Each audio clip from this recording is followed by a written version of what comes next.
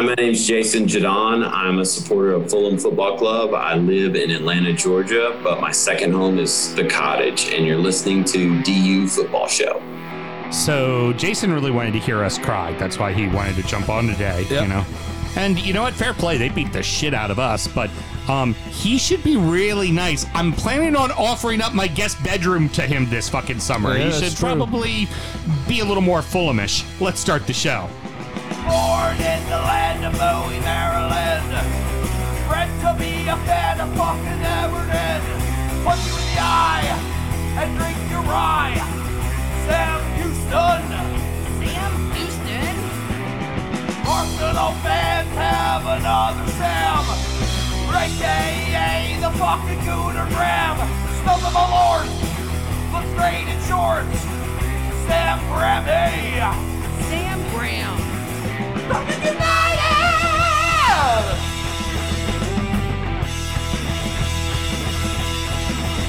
Fucking United!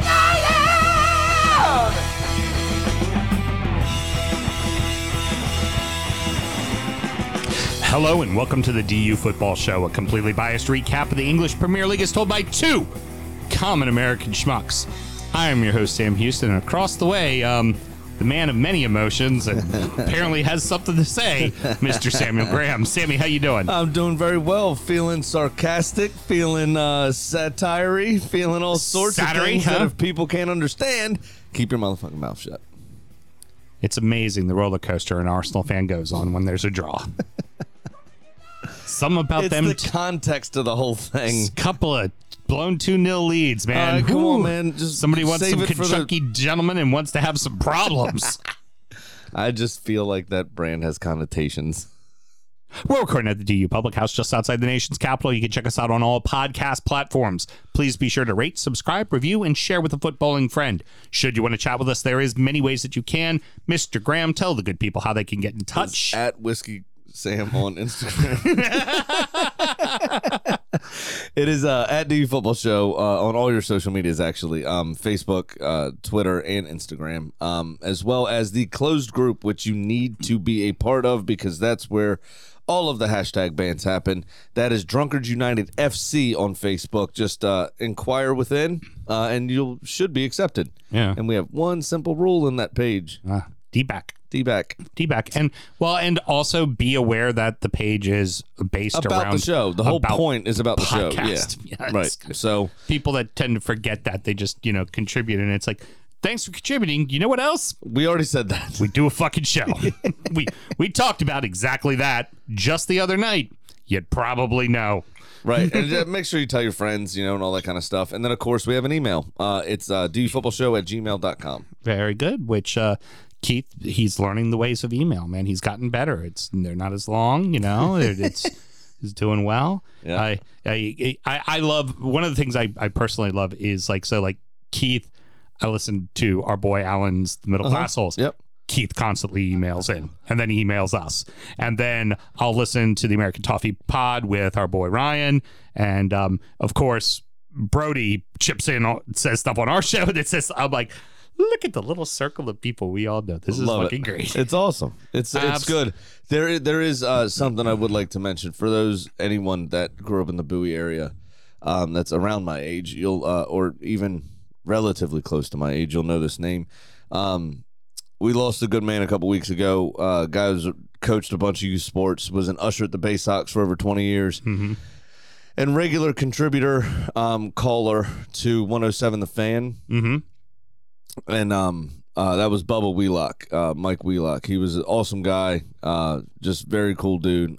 Succumbed to a lot of health problems. Mm-hmm. A couple of weeks ago, he was in the hospital for about 4 months. Got out around St. Patrick's Day, and 8 days later, passed away. And they just kind of made it public about 2 weeks ago. So we've coming up in May, they're going to do something at the Bay Sox Stadium for him for his. I think it's May. I don't remember what it is. I don't want to put bad information out. Is this the same Bubba who also worked over at Ruby Tuesdays when it was open? Might be. Yeah, I know. If that's that Bubba who I think it is, then I knew Bubba very well. Looks a lot like you, just shorter. Yes. Yeah. Yep. I knew Bubba very well. Great fucking guy. He was a very good one dude. of the just kindest fucking human beings on the earth. Love my dad. He and my dad coached together and against each other in Bowie Boys and Girls Club for many, many years. And I don't think he ever had any kids himself. Just loved sports and wanted to make sure kids kept playing them. Yeah, just a good human Just a being. good dude. Yeah. And I know it sounds sketch from a middle-aged single man. Not one ever single accusation of anything, Yeah, just good. sour. A Just good a dude. good Just dude. a good dude. Yeah, and it goes to it just Good to know those people still do exist. still exist. Yeah, exactly. So so shout out to him. And we'll miss you, buddy. Sam and myself both work in the wine and spirit industry and both have a deep, passionate love for all things distilled spirits. So as the red-blooded Americans we are, we've had to have a drink in our hand throughout this show and every single show. Sorry there, Casey Kasem. There was no way to come out of that transition cleanly. We continue as we almost finish the top 20 of 2022. We are on to number 3. And this one's an interesting one because this is a brand both you and I have had feelings about before. Yes, we have. And I was going to say, you stole my thunder on that one-liner. I was going to say that we're drinking a hefty transition bourbon. So this is number 3 on Whiskey Advocate's list. This is the Barrel Vantage blend of straight Mizunara, French, and toasted American oak finished. So Barrel is the name of the brand. It got a panel rating of 95. It should run you around $90. I think it cost us about $100. It was 90. Yeah, because I got it at Lax in Beltsville, and they do fucking killer prices on everything. Right.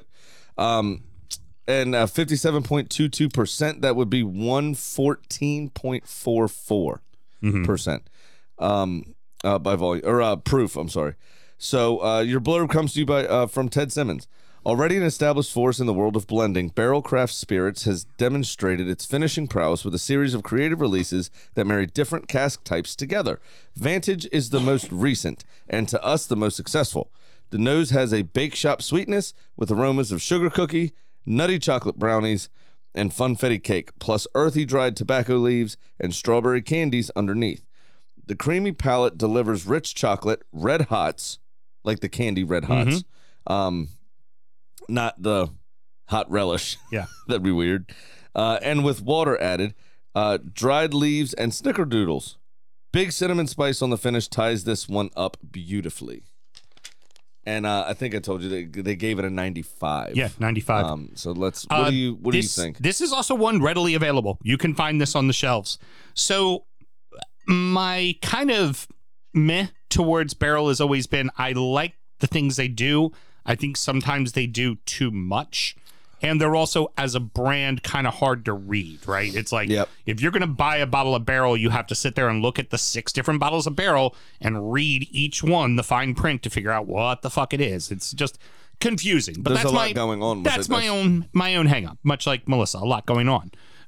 And with this one, I was concerned that French oak, Mizunara oak, and toasted oak was gonna, like, the flavors would get lost because each one of those, toasted oak right now is very much the hot chick as far as finishing goes. Yep. And Mizunara was the hot chick 2 years ago. Correct. French oak's always been a barrel that people love to work with on finishing, but I was afraid that this wasn't gonna have, it was gonna be cluttered and confusing. It's not. It's phenomenal. It is a home fucking run for me. The French oak gets lost on me a bit here. The Mizunara. The French oak, honestly, it's just going to give it. It's going to give it roundness. That's what the French oak's going to do. The Mizunara stands out up front, and then that kind of, it's almost artificial cinnamon to me because it kind of tastes like Red Hots. Well, it tastes like Captain Crunch cereal. Yeah. Toasted oak finishes to me taste like Captain Crunch cereal. That just kind of but it's good. It's very good. I always get a lot of creme brulee out of a creme toasted brulee is oak. a good shout. There is a creaminess to it. There's almost and just being bourbon in general, you're always going to have that little bit of vanilla and caramel anyway, and they play very well with the toasted finish regardless. Because you get that cinnamon and kind of creates that creme brulee sort of flavor profile. What do you think, Mel? I don't get snicker anything, but the creme brulee and the cinnamon and the creaminess comes through. Christian was watching, and he thinks that is a very legit criticism on the barrel. Yeah, we've talked about it with Christian about that before too, and it's that's always been my thing. It's like, and I'm not going to put down, $75 to $100 on a bottle that I'm just not sure about. Yeah. Is my typical problem with them. And like I said, I just don't think branding wise, because none of them are their cheap. message does not come across very clear. It's like, they all look the same. They kind of have the bottle shape's the same. They all have different colors to their label, but like, how is this really any different than the Dovetail? Right. It's kind of the same, right? Yep. And if you ask me off the top of my head, like, what's in the Dovetail, I don't remember. Exactly. Yeah. I drank it. It was decent. I don't Yeah, remember. you know what? My criticism would be how high it is on the list. To be honest with you, With it's this enjoyable. one? It's Yep. a very good whiskey. I'd be comfortable with it between 8th and 11th. Okay. What do you say? Like maybe like the Blue Note possibly better as a bourbon? Yeah, it's just something that was more memorable about it. It's something that was. I mean, this has good flavors. This has good roundness. It's got good balance. But like you said, in 6 months, am I going to be like, man, I really wish I had another bottle of Barrel? Yeah. Probably not. I do. I will say I thought they hit it out of the park with this. I think the flavors it's a good are there. bourbon. Don't get me wrong. I like it, and the flavors stand out, and you can pick out, what the other two finishes are really supposed to be bringing to the table because they add flavor. Right. Like you said with the French, it just adds texture, but the other ones add flavor, and you can definitely pick that out. That's absolutely true. It's just like, Yeah. Okay. Fair enough. You think there's other whiskeys you've had in the top 10 that you would put ahead of it? yes. Yeah. Fair enough. That's the beauty of this list. It's meant to be debated. If someone offered it to me, I wouldn't turn it down. It's good. Don't get me wrong. I would tell people to buy this bottle. If you see this bottle in the wild, go ahead and Yeah. buy it. If it's under $100, It's something. If It's something it's you should $120, try. don't. It's something you should try because it's a multi-finish situation where each barrel does add something. Because there's a lot of multi-finishes where it all gets lost, jumbled, screwed up, Oh, like yeah. you said. Yeah, it gets very cluttered. And I was afraid this was going to get cluttered. This is not cluttered. But this is something, it's good. You should try it. This is a well-done, multi-finished product. Go ahead. Christian wants to know, and you probably will agree with us, it's the Napa Cab of the list. Yeah, that's a fair assessment. Yeah. I don't mind that Like at a all. big Napa Cab always gets in the top 5 kind of thing. Yep, something. He also said, nice shirt. Thank you very much. Yeah, it's the only problem is It's a lot higher than 27.9% of the time I haven't wish. been that. I've been that in a minute. that would be a I miracle. have not been that in a fucking minute. That is for damn sure. Well, Mr. Graham, what else do we have to do? Good Always sir? remember to drink responsibly, everyone. Love it. Cheers. Cheers. There you go. Not bad. Mel's ice all clunking around. That's a lovely little background noise. I don't mind it. Do you need a little more whiskey, Mrs. Houston, or are you good?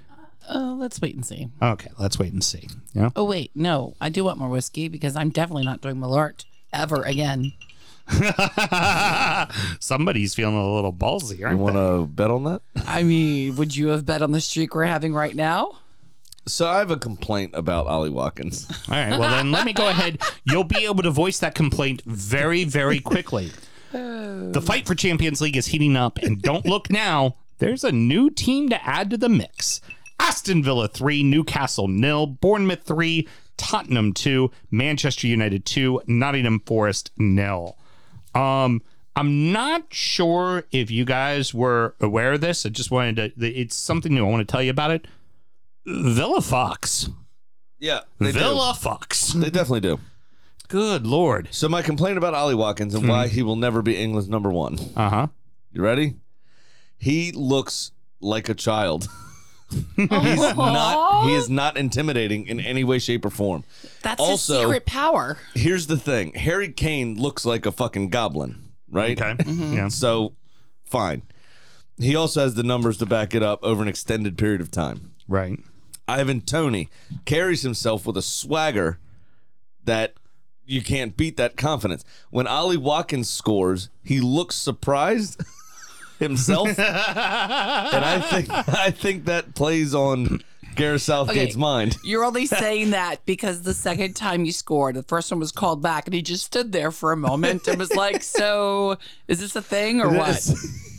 Yeah, he just looks surprised every time it happens.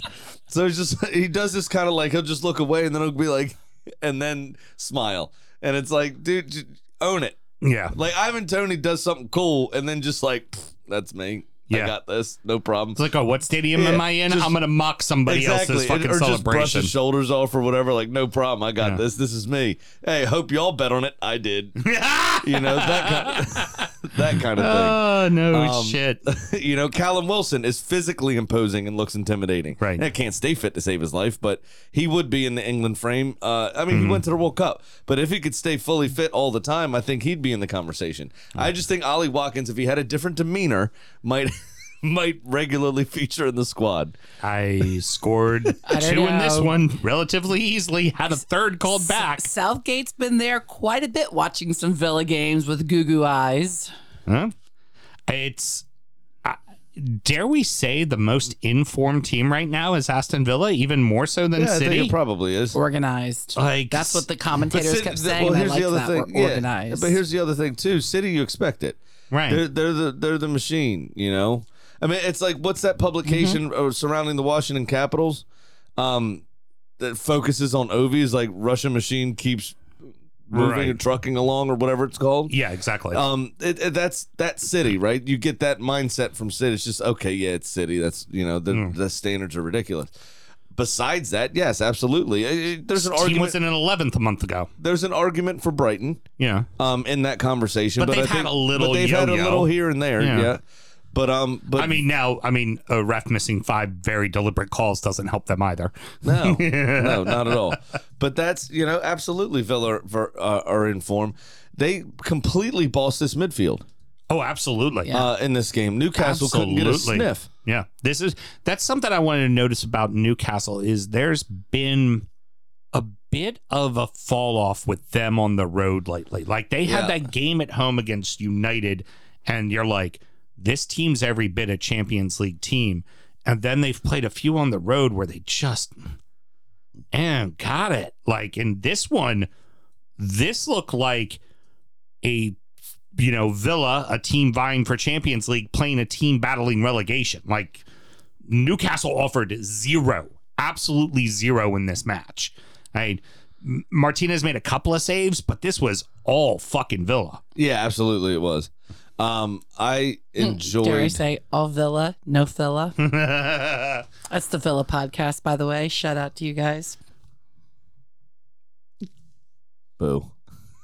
Just boo. All right, Arsenal. It's not your mute or it's your choice on the big show there, sweet cheeks. I enjoy Emi Martinez and his antics. He's such Somebody a shithouser. Somebody was I can't remember which player it was, but they asked them about Unai Emery and the impact he's had or whatever.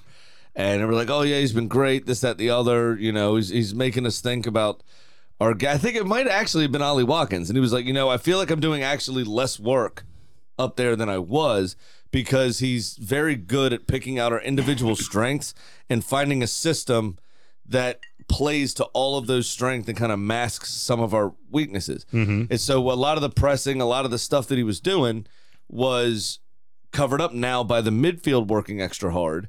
But he's tailored, you know, the system Emery has to Watkins. Your job is to make these very specific runs at these very specific times in these very specific situations, and it's paying dividends, right? Yeah. Emi Martinez, when asked the same question, just went, "Yeah, we finally have a good coach."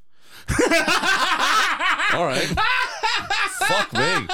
Fuck you, Liverpool fucking world footballing legend, Steven Gerrard. We finally have a good coach. Yeah.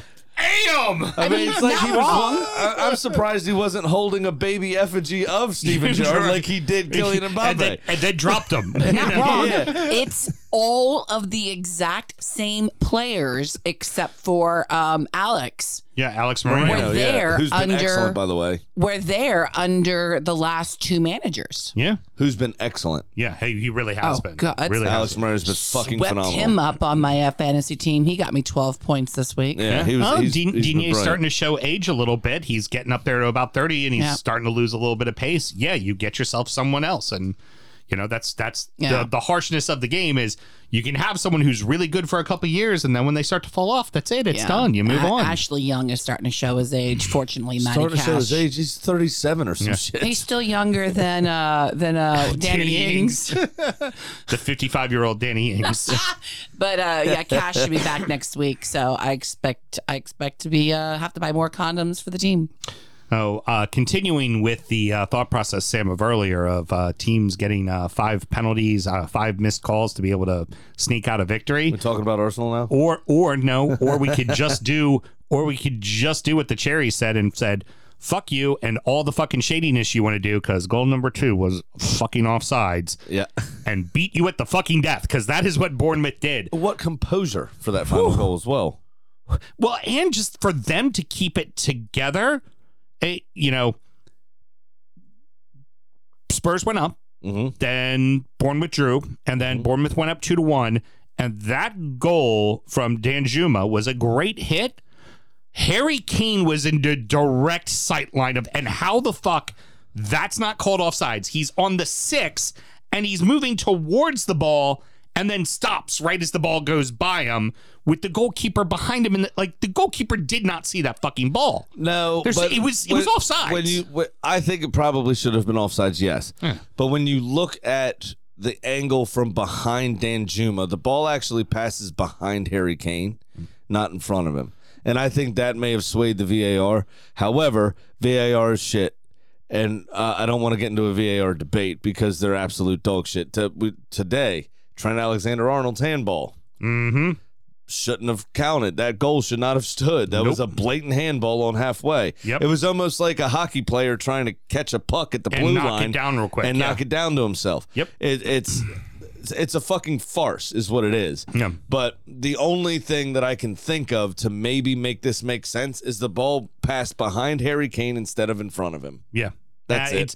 My problem it's bollocks. Kane ran into the play is the problem. It's bollocks. He ran at the ball into the play. That's it. Like how again, remember, he affected somebody doing their job. Gylfi Sigurdsson sitting on the ground with fucking hey, you heard, right? No. No further investigation. Charges are gone. They I was are going to not say, let's continuing. not bring this up. Not continuing, and That's nothing good. came of it. All right, great. They didn't even say his name in the release. They were just like, there's a footballer that's not being pursued or stopping the investigation. So that's all they, because that's how the fucking press is in England until you're Well, they'll actually name you to charged begin with with. Yeah, they'll name you to begin with, and then they won't tell you when everything's cleared. Right, Yeah. exactly. So that could be Mason Greenwood. That could be Gylfi. That could be any number. So, but like I said, Gylfi was sitting on the ground, and you have 6'4" David De Gea looking right at the shot, but apparently he was, blinded from seeing Harry Kane ran at the fucking ball. Like, there's no way in hell that Neto is not looking at Kane running in that situation. He's running right in front of you. You have to. I don't disagree with you. Like I said, I'm just not getting into the tit for tat because it's different VARs. Yeah. It's different VARs. It's different human beings. This type of shit happened before VAR, and we thought this was going to fix it, but instead of a clear and obvious error, they do the British awkward, I don't want to step on anyone's toes bullshit, and it just becomes a farce. Or it could be the fact that Brighton and Villa could potentially be in Europe, and Tottenham could be in the McRib, and frickin' Liverpool could not even be in Europe.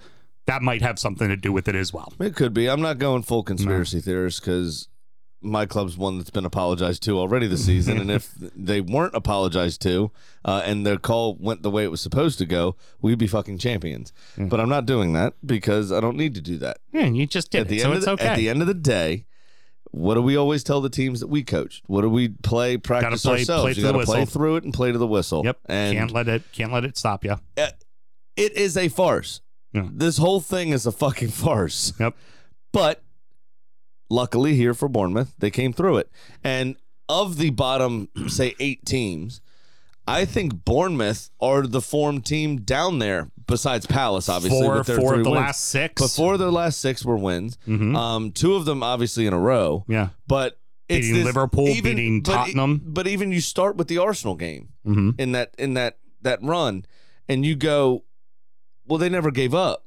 right? They took that lead initially. It was at the death. It was at the death that you, and it you was won. a bit of fortune that came. Yeah. Right, that Arsenal won that game. But they never let their heads drop. Even when Arsenal got back into the game, they never let their heads drop. They kept pushing. And their performances are now starting to get over the line. Where that was the first one we saw where they didn't roll over like a dead something. We'll get into the other teams. Rabbit. We'll get into the other teams in OSO that happened when we talk about the bottom of the table. But they've all but played themselves into safety. If they don't fuck it off, they're probably going to be safe. If they continue putting in performances like this, I'm not even talking about the wins necessarily, but they keep this never say die attitude, they keep this moving, they're going to be fine. You know something that isn't speculative? What's that? Maybe, just maybe, Antonio Conte was fucking right. Oh, yeah, of course he was right. That team is gutless. Of course he was right. They don't know how to win. I've been telling you that for years. God, I mean, behind the curtain, Sam always takes the Liverpool side to get a goat on me, and I always take the Spud side to get the goat on him. No, I can't defend Spurs. I can't think they're getting lucky with calls that are being handed to them. 5 complaints in the Brighton match. That was definitely an offside. I mean, they're getting it handed to them. And they can't do it. And they're still fucking it off. Yeah. They're still fucking it off. Their history It's just doesn't show anything. At least when I defend Liverpool, they at least have some illustrious history to fall back on. It's inexplicable. Tottenham don't. Give credit to fucking Liverpool. They have one more Premier League title than the Spurs do, and they have the same amount as Leicester and fucking Blackburn. You're right. That rich Premier League history. Well, it's just the history in general. I mean, Spurs have won 4 trophies in their history or something like that. Yeah. Sam. I think it's more than that. We've won more trophies than they have. Exactly my point. Yeah, they're playing, at the same level as that small club down the road. Well, who would have thought Casemiro and Eriksen make a difference at Manchester United? Make a difference in Bruno Fernandes. Look at his entire fucking attitude the entire game. Mm-hmm. He tried hard. He was decisive. He was creative. The only thing he didn't bitch at the referee. The only thing he didn't do was score. He had 4 or 5 brilliant opportunities to, and Keylor Navas still fucking got it. Jesus Christ, this game would have been a couple phenomenal saves. A lot worse. But lot worse if it wasn't so for him. Easy for United. Forrest played down the field here and there. Okay, gave them something to think about, especially with Harry Maguire in the back line. Which, by the way, the back line mark really your fucking calendars. Hurt. Harry Maguire, no own goals, and pitched a shutout. Holy shit. For the first time in what seems like his 80 million move from Leicester. He pointing to things going, look what I did. He gets made. That video resurfaced of him getting made fun of in Ghana's parliament. Yeah. Have you seen that? Mm-hmm. Yeah. That resurfaced, which was quite funny. But Manchester United were good in this game, but Forest didn't offer much. I mean, once they got to the final third, they just kind of went spaz. Not a single shot on target. So they really had no clear-cut opportunities. There were some decent flashes of football they've been playing over the last couple of months, but I mean, the final product was just nil. It was just not there. I think they're going to really have to ride on the back of Keylor Navas, keeping them in games, and hopefully they go up early. That's really what they're going to have to live and die by. There's other teams. But they're writing themselves in the conversation very quickly, and it's not a good thing. There's other teams in the bottom, like Leicester and Leeds. You go, well, at least they can score a lot of fucking goals, right? They got something to fall back on. And you look at a team like Everton, unfortunately not representative of their last 2 matches, but typically they're pretty stout and they're going to be aggressive and they're going to give you a hard time and you're going to have to fight to win. I'm not seeing any of that out of Forest other than, Keylor Navas made a fuck ton of saves. Right, exactly. There's about the only thing I'm seeing. Here's the thing with Champions League. It's not decided yet because Villa's now only 3 points away from catching Tottenham, and Tottenham's capable of losing now every week, it seems. And with the inconsistency of Newcastle, they're only 6 points behind them. And Brighton still, they're 2 points behind Villa, but with 2 games in hand. And Liverpool's not out of the discussion, but they only have 1 game in hand. And Europe is not decided yet, and there is going to be some very good teams on the outside looking in. Yeah, absolutely. The big thing within that is, and partially it kind of bleeds into Newcastle's inconsistency and Arsenal's recent downturn in form. I think subconsciously both teams are way ahead of schedule in their various projects. And I don't think the players do it on purpose, obviously, because they want to achieve what they want to achieve, right, in their professional career. But something has to be said for, oh, man, life's pretty good right now. Yeah. And a little bit of, kind of inertia creeping in. And they just go, yeah, I mean, we can kick our feet up, especially with the swagger that Arsenal starts with. Mm-hmm. Oh, 2-0 again. Look at this. We'll just cruise to another win. And then all of a sudden the game gets away from them and you're playing in quicksand. And you try to do stuff, but the tide's already turned. You're away from home in two hostile environments. Hey, settle down, killer. We're going to get to your team in just a second. I want to talk about them now.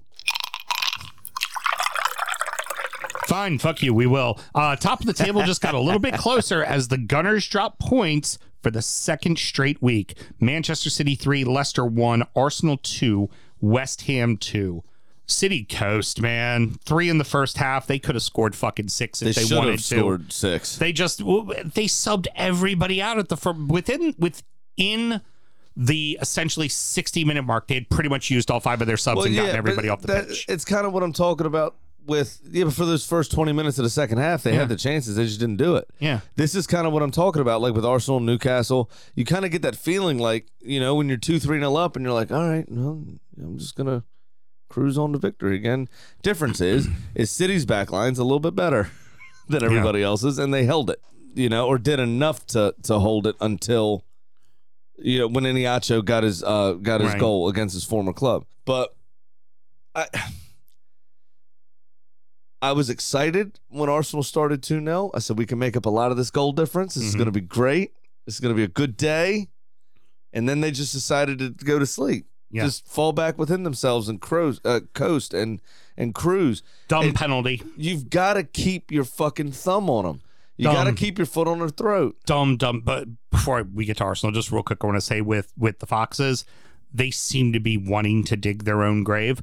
The only positive that comes out of it is that they did get that one goal. And of the 5 teams that we'll talk about in So That Happened that are squarely in the relegation battle, they do have the best goal differential. Well, and that's the only thing that's going to save them if they stay up. Well, here's the other thing about them. Dean Smith comes in, right? And he's trying to put in a game plan. And it was very obviously to sit back. He had a bank of 4 and a bank of 5. And then James Maddison and Vardy up top to try to run around and do something. Yeah. And those 9 players, right? Even Maddison included to a certain extent, right? Because he was kind of trapped within his own third. Mm-hmm. We're undone within 6 minutes. Yeah. And then undone again within 15. Yeah, and this is the new coach that's supposed to fix that problem. And then undone again before halftime. It's like, what are you doing? Yeah. What are you doing? Like I said, they're digging their own grave. They really are digging their own grave. It just doesn't make a ton of sense. The way we've seen teams do stuff like Newcastle earlier in the season with that 3-3 and a couple of teams that have beaten City, they've done it by taking it to them. If you sit back, they have the players to unlock the box. Yeah. Right? Yeah. That's a criticism levied at Arsenal a lot. Mm-hmm. Is when you sit 10 behind the ball, which West Ham did, we looked devoid of ideas. Right. Yeah. Right? Yeah. After they equalized, we looked devoid of ideas. Now, we got that penalty and we missed it. Yeah. But City always find that way through. Yeah, they do. And that's partially, youth versus experience when we compare the two clubs. And that's kind of why I'm talking about them collectively. Yeah. Because they do a lot of the same things. Obviously, Arteta being assistant to Pep for the last few years, run a lot of the same system and everything else. But our youth versus their experience we've not been able to keep up here in these last few weeks. We're starting to wane, and it's that kind of inertia setting in where we take our foot off the gas, but City keep their foot on their throat. Dumb fucking penalty from Gabriel. Yes. It's like he slid in, realized he shouldn't slid in. When did Rob Holding win it? No, it was Gab. Rob Holding was last week. Gabriel. Yeah, you're and right. he kind of slid into him, but then decided not to slide, so he stuck his knees into the ground and still popped up upright and knocked him over. And it was like, he was like, oh, I shouldn't be doing this. Wait, stop. No, fuck. fell. Yeah, he already Like, made the choice. it was Yeah. just, fucker, you might as well just slide through and hope you get the ball. And the ref looks at VAR and says no. Right. Yeah, exactly. Looks at that pretty badge of yours and goes, oh man, they're a Big Six side. We should probably make sure that doesn't get called a penalty. And then we'll get issued another apology. But no, that's what turned it. You're right. It was you had that 2-0 lead. Saka's been nailing penalties for you all season, and for sure. anybody that wants to start fucking screaming about, well, he missed one in the Euro or the World Cup, and here he's missing here, and all, stop it. Shut up. Yeah. Shut up. Stop it. Just stop it. Well, those doing that are probably a racist. This is England's best. This is England's best young talent, For sure. and arguably the best English player in the country. Hands down. Like, it's not debatable. So shut the fuck up. Here's my big question for you. 2-0 lead to lose it again 2 weeks in a row. Is this a fucking problem for you guys? Well, it hasn't been all season. That's part of the issue is we've been also very good at responding to setbacks, right? Like the Bournemouth scoring in that first 15 seconds or whatever it was. Mm-hmm. We came back and won the game. Now, it took every bit of 96 minutes, but we came back and won the game. We responded to the adversity. These last 2 weeks, we haven't been able to respond to being ahead. Yeah. And that's where I'm thinking that youth is coming into play and the kind of cruise control that we were on. Is it's very hard once you switch off during a game. I mean, we're knocking a ball around to the tune of Olé from the Arsenal supporters at Anfield. Yeah. We were doing the same in the London Stadium in the first 20 minutes here. Yeah. Against West Ham, knocking the ball around. The supporters are having a laugh, drinking beers, ole, ole, Yeah. as we touch the ball around. Well, so what happened? Well, what happened is they switch off. They stop. Mm-hmm. We get scored on. Once you stop, once you lose that intensity, it's very difficult in game to get it back, especially away from home. That stadium starts rocking. You get 40,000 people screaming at you how bad you suck and everything else, and drowning your own fans out. You're in trouble. And that's exactly what's happened again. So what they need to do is find a bit of maturity, find a bit of ruthlessness, and stand on these people's throats. Because the way that opening 10 minutes went at West Ham, we should have won this game 5-0, and City would only have a 2-goal differential lead on us. Yeah. Yeah, no, you're not wrong. They would You're only not be wrong. +2 to us, and we would have our destiny essentially in our own hands with less of a chance that goal difference was going to fuck us at the end. Well, Could still, but less of a chance that they would fuck us in the end. Now we find ourselves in a position we have to go to the Etihad and get something. Now- and if we don't, we're fucked. That's where I was going to say now. Or we have to rely on y'all. Well, they did. That's the only. They did draw us once already. The two teams that are in the relegation battle that they have to play. They do it at home. Yeah. No, they play us in our building. No, I'm talking about the other. Oh, the other two, where those buildings where will be loud and where crazy. a team is trying to fight for their life. Yeah. You all I'm praying for right now is a Sean Dice special. A 1-1 against City at Goodison Park. Everton stays up. Arsenal win the league. And I got to fucking bow down and kiss your fucking feet. Oh, I'd love that. I would love that. Tell you what, Grammy, it's very simple. You have the title is still yours to be won. Just We got to do it in their building now. can't make any more mistakes. You've run out of mistakes. Yep. Rounding out the rest of the league, so that happened. Brighton 2, Chelsea 1, Fulham 3, Everton 1, Palace 2, Southampton 0, Wolverhampton 2, Brentford 0, Liverpool 6, Leeds 1. The Seagulls dominated. The scoreline does not give it any justice. The Seagulls fucking manhandled Chelsea. Well, Chelsea started fine, actually. It was decent. And then they took the lead. Now, granted, it was by massive deflection. Yeah. And I guess 87 million pounds gets you a 5-yard pass that they'll count as an assist. And they took the lead just after Seagulls had just put it wide and put it off hit the post. Right. Yeah. But regardless, they took the lead. They had it at home. They had it. And then the Seagulls said, Get my way downtown, walking fast. I'm a seagull, go fuck yourself. And Brighton just... and that's with it's two such a injuries. joy. 2 injuries in the first half. Just Veltman such- and Ferguson go out. Such a joy to watch. They're always on it. They're so much fun to watch. Yeah, they really are. They And really are. You saw what it meant to Enciso. Mm-hmm. Full That time. That was a rocket. Full time drops to his knee, starts crying. Yeah. That was And first Premier League goal. He's another player that Brighton have just found. He didn't have any European club experience. He came straight from Paraguay. Yeah. Yeah. And then pulls out the bag. Dirt cheap. It's now, amazing what they get. did you hear De Zerbi's comments? No, I did not. He was very full of praise for Graham Potter and laying the foundations of Brighton. Very easy to say. Yeah. Not so subtle dig. And then, but he talked about Enciso and said that his performance following his goal dropped off. Mm-hmm. And he needs to make sure that he stays committed and stays to the game plan and does everything that he's supposed to do to remain a part of the team, because if he doesn't, this could have gone a very different way. Yeah. Well, Chelsea had a chance or two. Yeah, you talk about, Brighton, we were always wondering who's going to be the striker, right? Mopé never really panned out. Welbeck's just there as a stopgap, and is an older player. Scored again today. Ferguson's really starting to come into form, but he's young. 19. This kid, he could be very good. Could be very good. And McAllister trying to keep his feet on the ground. Yeah, McAllister's really starting to learn how to fucking play that 10 behind those guys and weave in and out and find spaces. Again, Solly March has had a banger of a year, and Matomo is the fucking. If it wasn't for Erling Haaland, right? Like you have to say that's the best signing by any club this year. It would be Matomo if it wasn't for Erling Haaland. No doubt about it. I can already tell you right now when we read our list, Erling Haaland number 1, Matomo number 2. Right. I could tell you that already. The best can't signings. Necessarily disagree with that. Like hands down, just absolutely. What I will say too is I found it especially poignant that young, attractive Latin man, little flash with some tattoos, scores a rocket in the 69th minute. That's right. Draw hard around it. And then jumps up in the crowd and is just orchestrating the celebrations.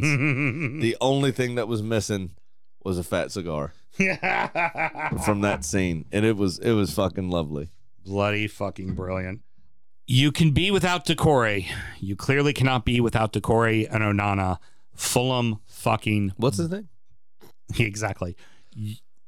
Fulham bossed this match. Yes. They bossed it. And y'all had a ton of chances. Okay, Everton was in it until the halftime whistle, and then Dyche's team talk did not work, and fucking what's-a-facer's team talk did work.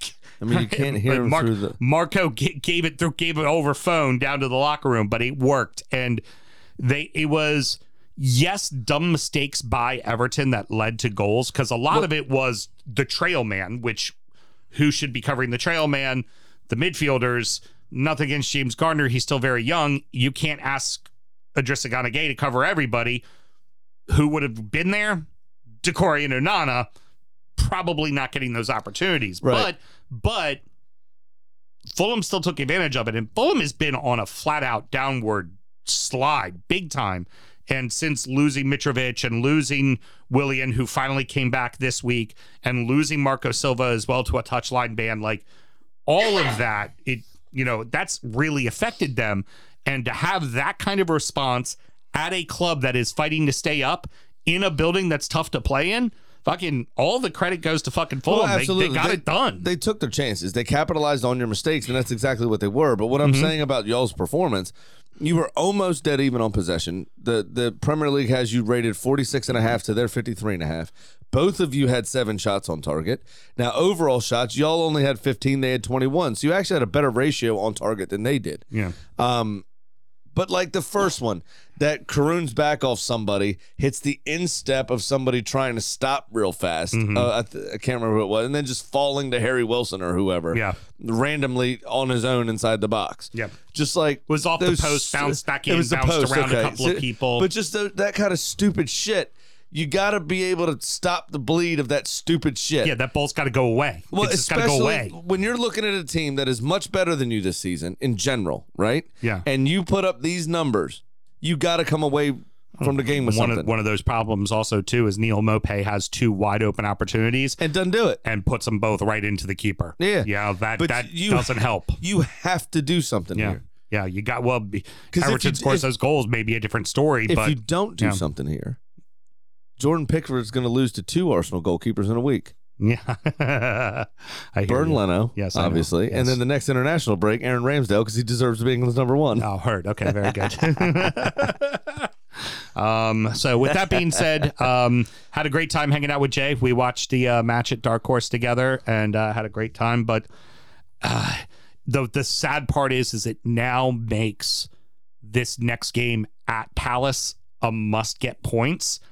And the problem is Palace is sitting on that magic number now of 36.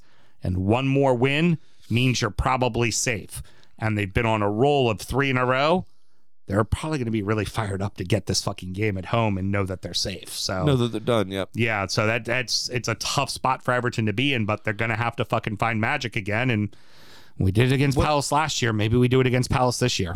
Before you do your shot, where's Calvert-Lewin? He has been training. He did not make the bench. He is apparently like that far away from being in the lineup. Okay. Yeah, we fucking need him. Oh, yeah. Would be perfect. Have him play against Palace. He seems like to score fucking at the death fucking No winners shit. there. Here we go. Up the fucking toffees. Well, let's hope for him. We obviously don't want them to go down as a collective. That would make the show awkward. Yeah, It's like no. doing a show with your ex. I'll run championship corner. That'll be for damn sure. Going in, I kind of want to talk about these two together. Crystal Palace and Southampton and Wolves Brentford.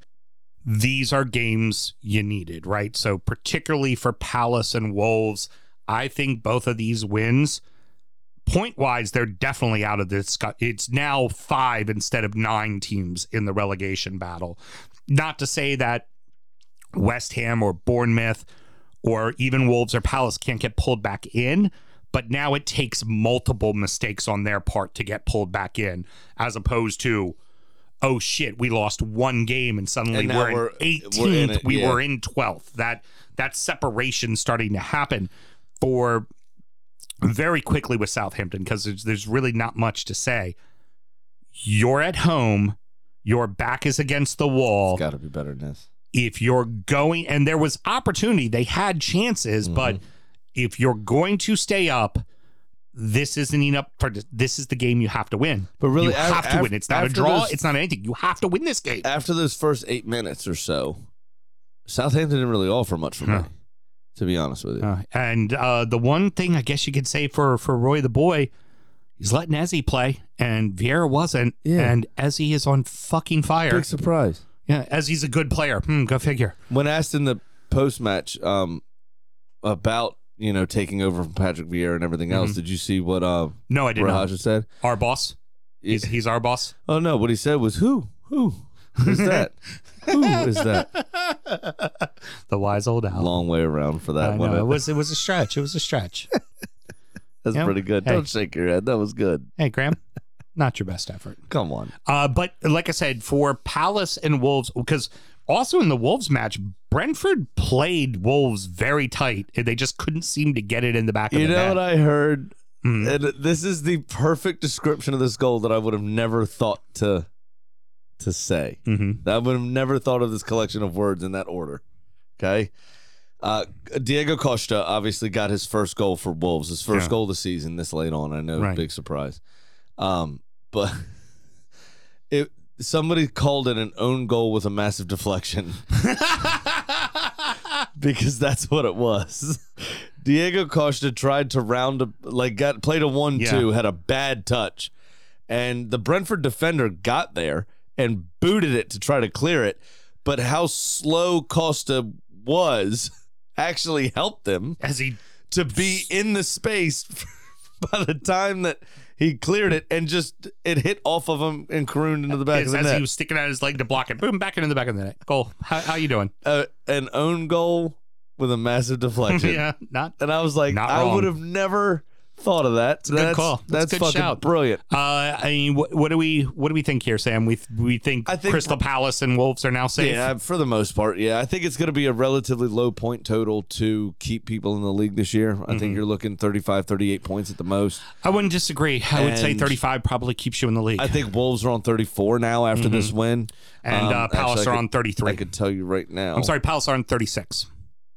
Palace are And it's, on 36 points. Bournemouth and 12. and Bournemouth and West Ham that are on, I think, 33 and 31 respectively. I Only believe. 3 points behind Chelsea Palace. Yeah. Wow. By the way. Wow. Yeah, bad, right? And actually, Chelsea are only ahead of them by 6 goals. Holy in shit. goal differential. You could see Chelsea finish way worse. And then Wolves are now on 34 points, exactly right. Now, West Ham do have a game in hand and could tie them and do have a better goal differential, so Wolves could end up being a little bit lower than that if the Ferryman continues his magic. But yeah, I mean, you got to think they're safe. Bournemouth with another win are probably safe. So really now I think you're looking down 5 towards teams. Leeds, Everton, Forest, Leicester, and Southampton. Yep. Of those, I think Forest, Leicester, and Southampton are the worst. Yeah. But Leeds are shipping goals left, right, and center. And for every motherfucking thing that they had going for them in terms of goal differential down the bottom, they've given up in 2 straight games. It's gone. It's Well, gone. I know we're not there yet. And No, that we're we'll about talk to. We it. are about to go there. We've said what we're going to say about Wolves and Palace, and for respectively for Brentford, they're just playing out the season now. But y'all don't score goals, Right. and you're only 2 behind Leeds now in goal differential. Exactly. Because It's stupid. Now you still have 10 goals on Forest. Now Leicester has a very good Leicester's goal has a differential. good goal They have differential. the best goal differential of the bunch. Of That's those the bottom one 5, thing yeah. that could save them. But they also don't seem to be getting out of their own way is their problem. No, they're bad. No. And they brought in Soyuncu like it was going to fix something. You stopped playing Sinucci because it Fucking was broke. Vegeta. Yeah, he's Like- got the hairline of Vegeta from Dragon Ball Z. It's terrible, that thing. But For the sideshow Bob that Voutface is, Mm-hmm. he is the anime version very good. I love it. as opposed to animated. So this was very simply put with Liverpool and Leeds. This was a good offense terrorizing a bad defense. Yeah, definitely. You know, I mean, and you're not wrong with the Alexander Arnold. There's a lot of argument that could be made that was a handball and that goal should never But counted. at the same token, at 2-0, right, with the run you have coming up, and you have this goal difference, which serves as an extra point, and you are the highest up in the table of these 5 clubs. You can't then go give up Damage 6. control is a massive thing, especially when you give up 5 to Palace, who had scored no more than 2 in any game this season. Yeah, precisely. You have to damage control, and they did not do it. They completely capitulated, and Liverpool were scoring for fun. I had a couple phone calls to make for work. I was listening to this on the way home in the car on Sirius XM. And every time I got off the phone, it pauses and then it'll restart. I'd hit go live, and it was in again. Another goal. Another goal. The other thing is I put $5 real American dollars on this on the old FanDuel. Okay. Okay? You want to know what my bet was? What? Liverpool to win. Over 2.5 goals total in the game. Mm-hmm. Gakpo and Salah to both score. Mm-hmm. And then over 4.5 corners. Leeds were so bad defensively that Liverpool didn't have 1 corner till stoppage time Holy shit. and finished the game with 2. And all of the hard stuff, like picking 2 fucking goal scorers, happened in the first half. All of it. All you needed was just 4 4 corners kicks. for Liverpool. Yeah. I had the away team over 3.5. And they had 2. They had 2, and they came in stoppage time. Well, because that's- Leeds were so bad defensively, it was either... They couldn't block a ball away. They just let it go in the net. No, right. It was either a goal kick, because Liverpool fucked up and missed it, or it was a goal. Yeah. Yeah. And there was nothing in between. And it was just the absolute capitulation by Leeds was ridiculous. I don't know what they were on about today and why. As such an experienced manager who already has a relegation on his CV, why would you play like that? I just don't get it. get it. It seemed like he had kind of fixed the bad defensive mistakes, but those just keep seemingly haunting this team. It's bad goals at times where you just go, how the fuck, man? And then if they ain't going to score goals, if they're not going to score goals, they're in real fuck trouble. Big time. Real Their fuck defense trouble. is garbage. We sang Meslier's praises for being a shot stopper and this, that, and the other. He's a shell of himself these last few weeks. So those 5 teams, what he's doing. those 5 teams at the bottom, the only thing they have that Get Dug in. that they could be pleased about. That's Leeds, Everton, Forest, Leicester, and Southampton. The only thing they can look at themselves and say about this weekend that is the slightest positive is, at least everybody else around us lost. Right. Sure money. This is getting old. Not good gambling. I'm $3,000 down. Terrible with money. This is getting old. Mm-hmm. I think we might can the segment next year. Getting kind of That'll tired make of the it. show go faster. How did you do, good sir? How did I do? Well, I hit, and my only mistake is that I didn't take over 7.5 total goals. That's the only mistake I made in this match. Over 6.5. Over 6.5. Because I'm sorry. 7.5 you would have lost. I would've You would lost. have kept form with the rest of us.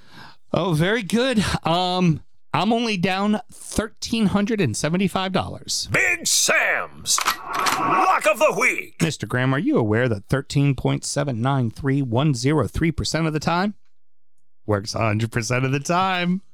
I very, very much wanted to take Liverpool, but because we do the bets on Monday, they don't give us goal scorer action yet. So Correct. Yeah, I'm it's kind a of pain in the ass. So I'm trying to do overs, and I'm like, I gotta do a 4-leg parlay just to get fucking $200 odds, because they're like minus 550 against Forest at home. Like, it's just there's. I mean, I know Pat was complaining about the odds this last couple weeks. Mm-hmm.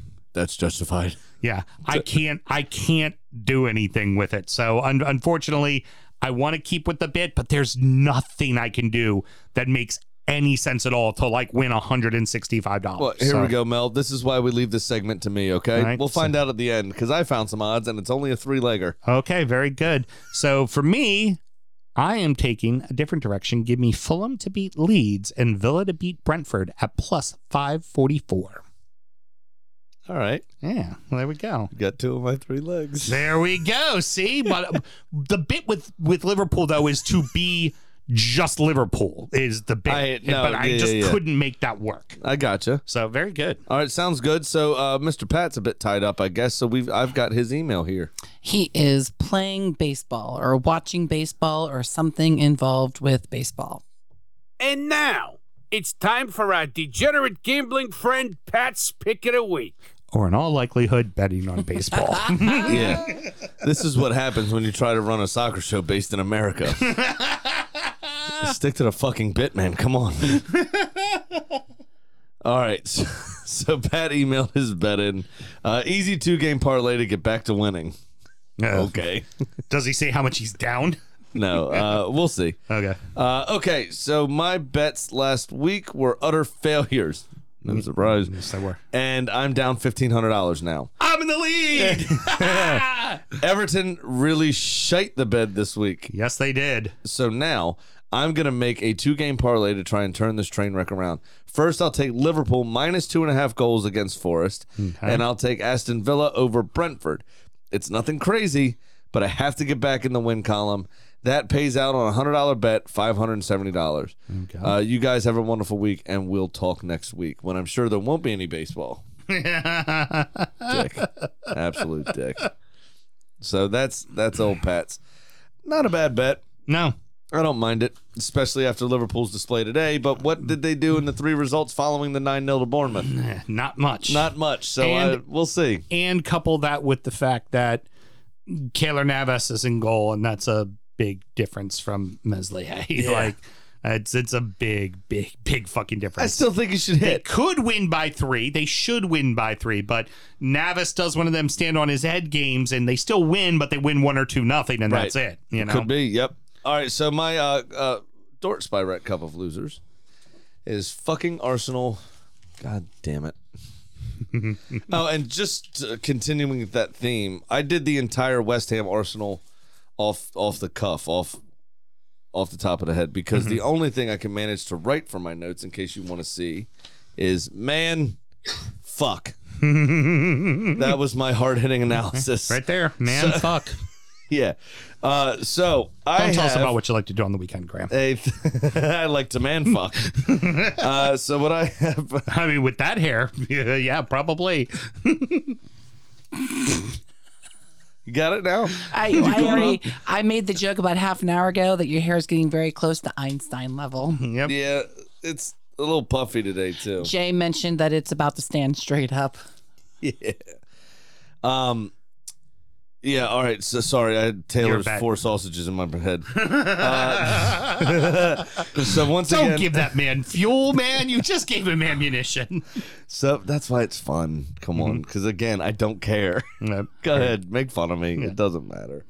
Arsenal to cover the spread of -2.5. So Arsenal will beat Southampton by 3 or more goals. Okay. I think that will happen. I think we will see a response. I think all week is going to be drilling into their heads that they need to not be fucking shite again. Yeah. Yeah. So That when you score 2 goals, the best thing to do is keep scoring. score a 3rd goal. Yeah.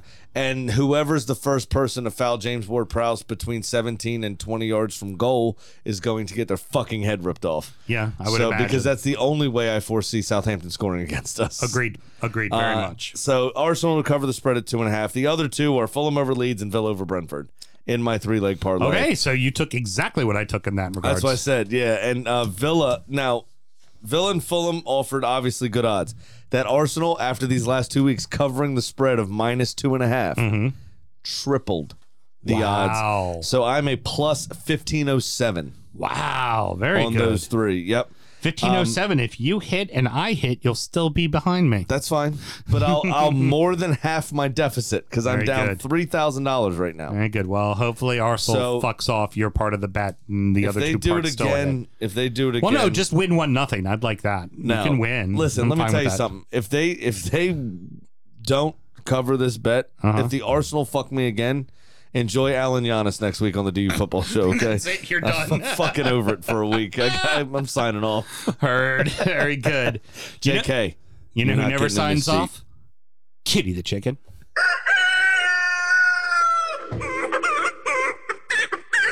Well, Kitty missed a big match with Arsenal, and so she sits at 14 and 16. So this week, I gave Kitty Liverpool hosting Forest. Now, Kitty begrudgingly admitted she has not been doing great, and while she rarely agrees with the guy, No, she doesn't. she has noticed that he's had some success. Yeah. I don't know if 13% is what a chicken qualifies as success. Well, the way this season's going, that's great success. Great success. You've had some success with betting Liverpool, and although she's never pledged any allegiance to a club, she does admit she can tolerate Liverpool, so she's going to take them to win. Okay, there we go. Interesting call. Yeah, well, it's all that Bible study she's been doing with Russ. Do you know what they pray for? What do they pray for? They pray that you guys finally learn how to gamble legally and responsibly. Ain't happening. Championship corner! I've fallen and I can't get up. Oh no! Oh, while you're pulling it up there, Mr. Graham. Say, did anybody know that Burnley won the league? Yep, they did. Burnley's There they we go. won. You know how they won the league? It was very interesting. What's the facer? God, why am I forgetting the coach's name? Vincent Company? Vincent Company. Put out The brain? Yeah, From he put, Pinky and the Brain? Well, you want to know what he did? The old brain, fucking mind games at work.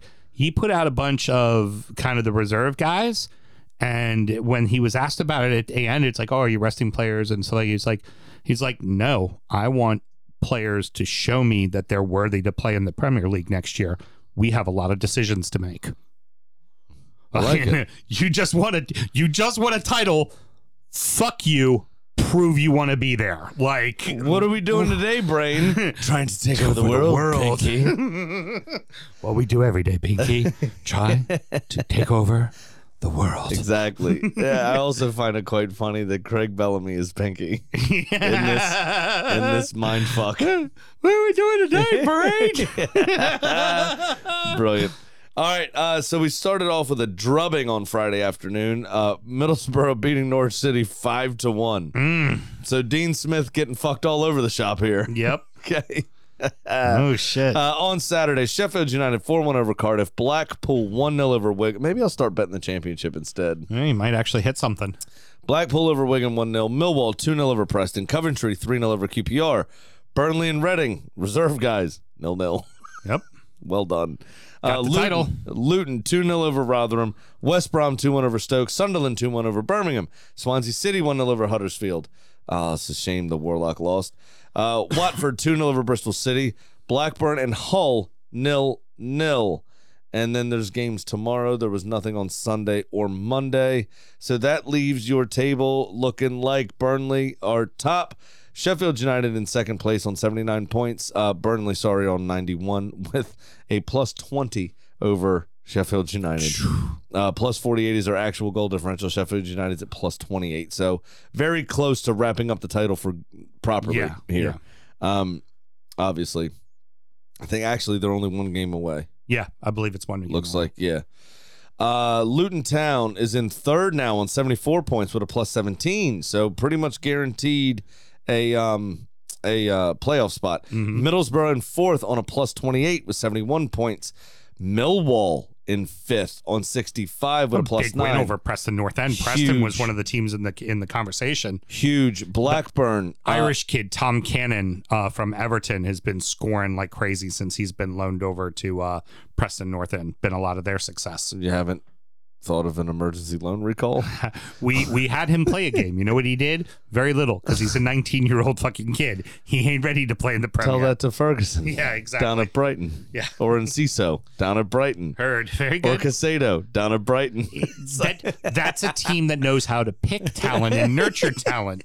We know how to manage show tunes. Cats.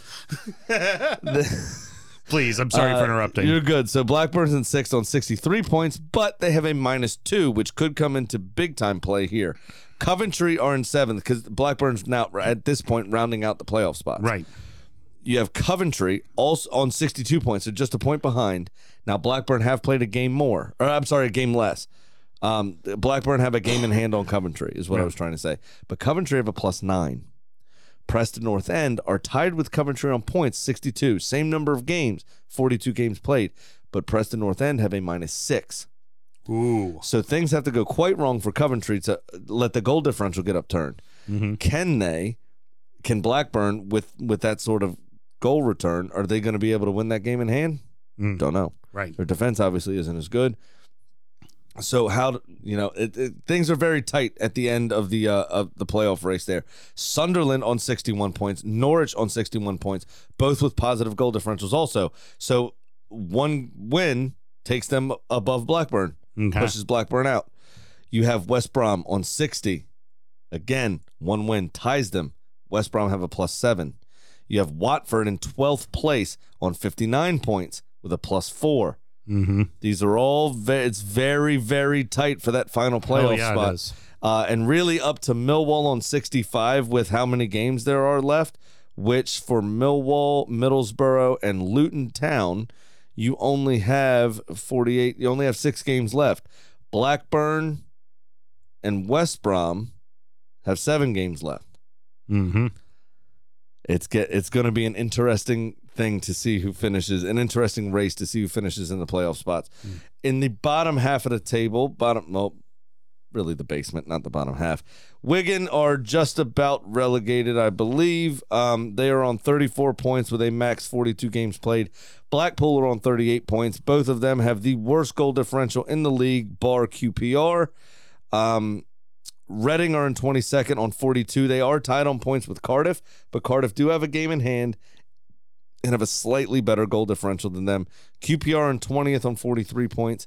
With the worst goal differential, minus Wigan, of course, QPR on a -27, so they can get drugged back into it with Reading. Clearing, should they win their next game. Huddersfield are also on 43 points, but they have a much better -19 than QPR. I think Huddersfield will be safe, and Neil Warnock did it again. But they're still in the conversation. Rotherham aren't completely out of it on 45 points, but they've got a -10, and they do have a game in hand as well, so they should be relatively safe going into these final few games of the season. So you're really looking at Huddersfield down through.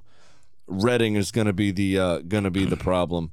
Blackpool and Wigan, like I said, are pretty much already relegated. They're 4 points behind Blackpool, that is.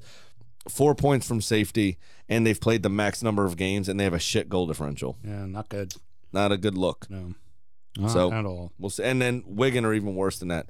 They're 4 points behind Blackpool. Ooh. So they're 8 points from safety. Yeah, they're going down. That's with the worst goal differential in the division. Yeah, it's only a matter of time before they get, you have the big R, red R next to their name. Sorry, Ben. Yeah. And he's from there, yeah? Yeah, that's his club. That's it. That's his club. All right, so that's going to wrap it up, boys and girls. Mr. Graham, any parting words? I don't think so. I think everybody was relatively cool this week. Yeah. I don't think there was any problems. Oh, you know what? Todd Bowley, actually. Spent about an hour, they said, in the Chelsea dressing room after the game. Okay. Why? You're get the out. owner. Just sign the checks. Yeah. Sign the checks and get out. You hire a manager. Well, I mean, let him in. Frank. It's Frank. Frank's probably going, well, it was a close game, guys. We'll be all right. You hire the dinner lady. Hey, it was a really special moment at Goodison when Everton stayed up. Yeah, that's about what he can offer as a manager. So when you're battling relegation, we'll figure out a way to keep you up just before the death. I heard something ridiculous that he's lost like 16 of his last 18 games in charge. That doesn't surprise me. It really doesn't surprise me. Yeah. It's bad. Yeah. It's bad news. Anything from the listening audience, Mrs. Houston? Carrie says, big up Sam and big ups to you. Villa is ballin'. Yep. Villa fucks. We know this. I argue Villa's fucking, but I'll take it. Somebody said Sam Graham's hair is getting closer to Einstein hair. Yep. You mentioned that already. That was me. We covered that. Yeah. That was me. I forgot. Jason Jardon gave me some credit for having a No Malort T-Mel Monday. Yeah. And compliments. He had Malort. I had no Malort. Oh, gave credit to you specifically. Oh yeah, me specifically. I didn't have Malort either. I know. I also didn't cry. Just saying. I think he's still waiting for that. It would be very good for the subscribers if you could force out a tear. No. Like, what were you doing on Sunday? Because Nicole told me. Nothing. She told me she cried. I didn't cry. You did. No, I didn't. Damn it. I cried wolf. Oh. And Christian said we were way too early tonight. Yeah, we were a little early tonight.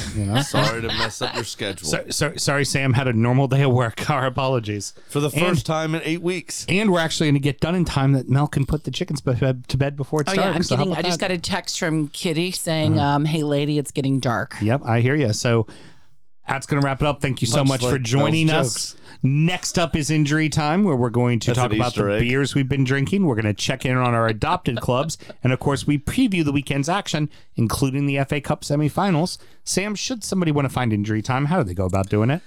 It is www.patreon.com/DU Football Show. Just sign up to that $1 tier. You get both of our extra shows, one of which is Sound Check, which is our actual sound check, catching up from the week, making fun of each other, usually some inappropriateness, which there was this week again, and then Injury Time, which sometimes gets referred to as DU After Dark, which is our preview. We check on the adopted clubs, as you say, the old Ibs in Scotland, Hibernian, and Real Betis in Spain. So it's a lot of fun. We have a good time. You forgot the most important one. Oh, Accrington Stanley. Who are they? Leighton Orient of the North. No, remember the commercial. Accrington Stanley, who are they? Exactly. I did forget about that. That's funny. They are the Leighton Orient of the North, and we happen to know somebody that works for them. Absolutely. And we are putting out the Ben K interview this week, correct? Yes. You want to go out on Thursday? That sounds great. Let's have it out on Thursday for everyone, for the whole listening public. But you know what is out there right now for anyone's listening pleasure? What's that? First episode of the Naptown Blues fan cast. Oh, yes. Very true. The new local team. Let's see here. Yep, there you go. Annapolis Blues FC. Covering all the ins and outs of the new club coming to the Annapolis area. Got to sit down with the primary owner, Michael Hitchcock, also known as Hitch, to discuss that. And finally, before we leave, do make sure you go to the DU Drip Shack, buy all the flyest gear, like our girl Cole did. had her DU At the pint Abbey. glass at the Abbey. At the Abbey. So And- there was me at the Abbey, and there was cartoon me at the Abbey. Yep, and she also brought cartoon me to the Dark Horse when we That's hung right. out and had a great time. And committing to the bit, she was wearing a Pro Arsenal Agenda shirt. Yes, she was. Would it be weird if I got a cartoon, your cartoon thing on a pillow and started sleeping with it? Yes. Less work for Because me. that is an option on the DU Drip Shack. Less work for me. So if you want to sleep with me, buy a pillow. Till next week, everybody. Good night. Born in the land of Bowie, Maryland. Bred to be a fan of fucking Everton. Punch you in the eye and drink your rye. Sam Houston. Sam Houston. Arsenal fans have another Sam.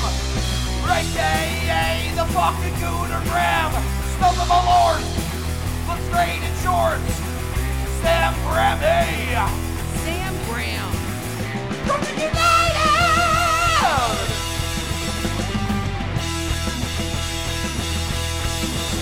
Brooklyn United!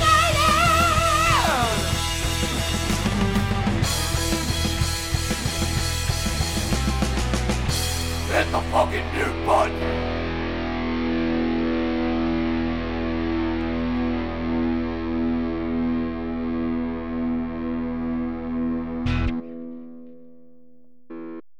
If you want to sleep with me, buy a pillow.